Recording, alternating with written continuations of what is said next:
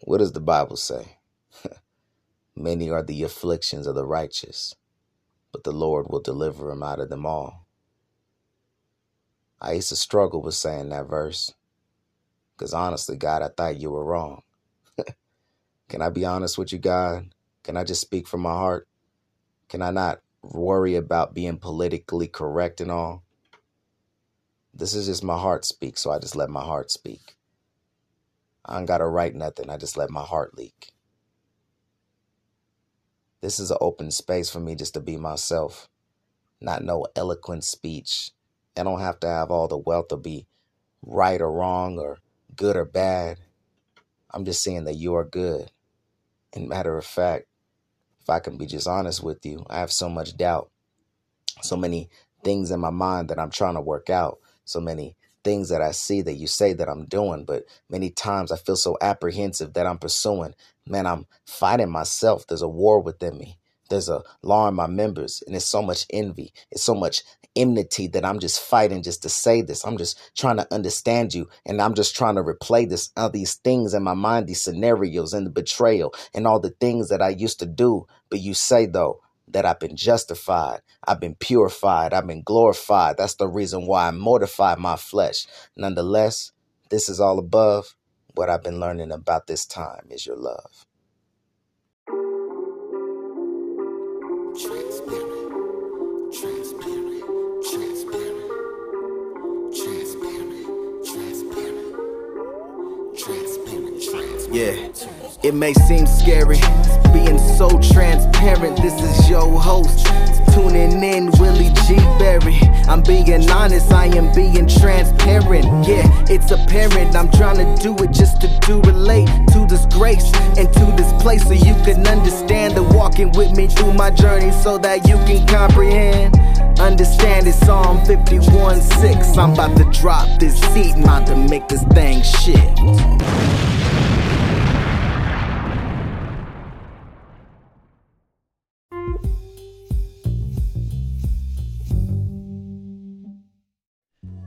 Man, I've been learning a lot. One thing in particular that I've been learning about myself is that I move too fast a lot of times. I'm eager, I'm passionate, love God, I love my neighbor, I love the Lord. But a lot of times, I'm rushing to do stuff because I feel all of this pressure on me and I feel as if I need to make it happen myself. And I'm learning it's okay just to simply walk with God, just talk with Him, just commune with Him, just learn about Him, just soak up as much knowledge as I could. You know, there's a scripture, I don't know the specific reference point, but it talks about hastening. And when you hasten to sin. And me being relatively young-ish, you know, I'm 30. One thing I'm learning is that in order to do anything correctly, you need to take your time with it. And again, yeah, it's like, duh, Willie, but actually applying that is one thing as opposed to knowing it. And something I'm noticing about society and just our human nature in general is that we're always in a rush to go from point A to point B. And then we hurry up and get there, and if we're on time, we're waiting all this time. And we get mad that we have to wait to get to the place that we are now. And we're just going from one scene to the next. And that's a problem to me, because where is any gratitude in that? If we're on survival mode all day, every day, going from point A to point B, from point A to point B. Oh, I'm tired. Oh, I gotta get this done. I gotta get this done. There's no Thanksgiving in that. Instead of, let me slow down. Let me take my time. God, what do you prefer? What do you say about this? What do you think about this? How do you feel about this? That's a big thing I've been learning about is His love. Love suffers long. Love's patient. And if I'm gonna constantly go on this, like just, man, 1 minute, man, let me just go hard. And then all of a sudden I wonder why I'm burnt out so fast and discouraged, and then I'm sick, then I can't work, then I can't take care of the practical matters because I'm not feeling well because I burned myself out so fast. Instead of just going at a steady pace, take my time, take my time, take my time. Oh, wow, okay, this is what you want me to do. Take my time, take my time, take my time. Oh, this is the direction you want me to go. Take my time, take my time, take my... Oh, this is the person you want me to talk. Take my time, take my time. Oh, okay, this is where you're having me. This is the direction you're having me. Just taking my time, slowing my roll. Let me learn. Let me ask you questions. What do you mean by this? What are you saying right here? How do you feel about this? His preference, his love.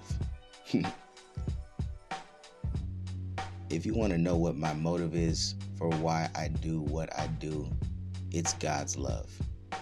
And I learned that agapeo, G25 in the concordance, it's talking about his preference, what he prefers, choosing what he wants you to do, doing what that it's all about him. There's nothing wrong with having emotions, but when your emotions rule over you and you feel like you have no control over your emotions, that's not God's love. God created us in his image and in his likeness. So yes, he has emotions, but they're righteous. He's Almighty God. Our problem with our emotions is that we're driven by our emotions. We don't process our emotions and move accordingly. We are driven by our emotions. When we need to eat some food, we over-exaggerate that and say that we're starving. When we didn't get much sleep, we think illogically and we are driven by our emotions. When somebody says something that we don't like, we feel like they don't have our best interests at heart. When somebody doesn't do anything for us the way we see fit, molded around our rigid expectations, we feel as if this person doesn't love us. What happens when you need to be corrected? What happens when you need to be held accountable? What happens when you're in the wrong and the only way that person can get through to you is by rebuking you, by correcting you, by checking you? That's love. That's what God prefers. I would not love you if I saw you doing something wrong and I didn't say anything about it. That's not love. That's not what he chooses. And frankly speaking, that's not loving your neighbor. The word says faithful are the wounds of a friend. So yeah, I'm going to hit you with the truth. And I'd rather hit you with the truth than you be offended and mad and go crazy on a tirade about me and later on come to me and say, wow, you're right. Not for the sake of being right, but for the sake of being honest and truthful. As opposed to, oh, it's okay, it's all right. Yeah, I'm just going to pacify and enable you to continue to do what you're doing. And then if for any reason you perish or die or something terrible happens to you, that I can't rest with that in my conscience. I can't sleep at night doing that. So I much rather give you the truth and hit you with the truth than kiss you with a lie. Loving your neighbor. See, it's little things like this that I get this revelation when I'm slowing my roll and taking my time. So with all that being said, I'd love to hear your input. What do you think about slowing your roll in a society that's imposing so many different ideologies, different theologies, different doctrines, different emotional driven things, as opposed to just slowing down, like waking up and smelling the coffee for real and allowing God to direct you. So that's my input. That being said, I want to tell you, thank you for tuning into my podcast. It is greatly appreciated. Go forth, make it a great day, and God bless you.